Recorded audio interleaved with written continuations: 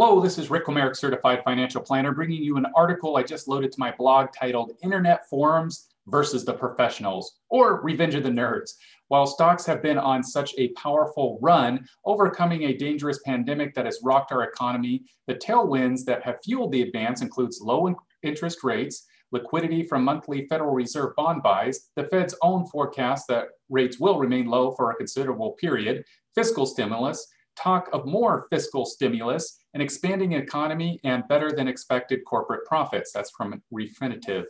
When sentiment becomes overly bullish, any kind of negative surprise can create volatility. That's exactly what happened at the end of January, and it occurred in the most unexpected way. Professional hedge funds have heavily shorted several stocks, which they believe to be overvalued based on current fundamentals. Without getting into the particulars, shorting is a very risky way to make money when a stock falls in value.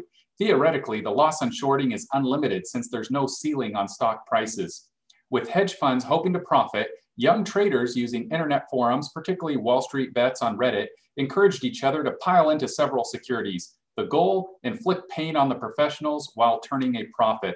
The stock that received the most attention was GameStop, a struggling video game retailer that's been heavily shorted by hedge funds. GameStop was selling below $20 per share in early January, but peaked at over $480 per share on January 28th, according to price data from Yahoo Finance. GameStop closed at $325 on January 29. What worried some investors late last month were fears that hedge funds being squeezed on GameStop might be forced to sell other stocks and raise cash. Powerful tailwinds have boosted stocks. Mixed in social media and internet-driven rally, zero commission trading, and idle hands that have been distracted from their pre-pandemic routines, and expected volatility has surfaced. Rocky road. Volatility can happen for any number of reasons, and a correction can never be ruled out, but the economic fundamentals that lifted stock over the last year remain in place. As February began, interest in GameStop had begun to recede, and the price began to fall sharply. Is the insurgency over, or might internet traders look to other stocks? It's a question that doesn't offer an immediate answer. However, we know the longer-term economic fundamentals and economic activity determine stock prices.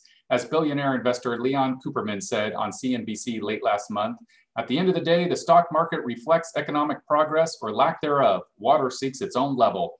Over the longer term, relying on time-tested investment principles and avoiding decisions based on short-term volatility have historically led to the best outcomes. And of course, we've crafted your financial plan based on a number of factors, but it's a roadmap for your financial goals. And as I've said many times before, the plan is designed to remove the emotional component that may encourage you to sell when volatility strikes. It's also designed to prevent you from taking on too much risk when markets surge, even as seasoned investors feel invincible. If you have any questions or concerns, I'd be happy to have a conversation with you. As always, I'm honored and humbled that you've given me the opportunity to serve as your trusted financial advisor.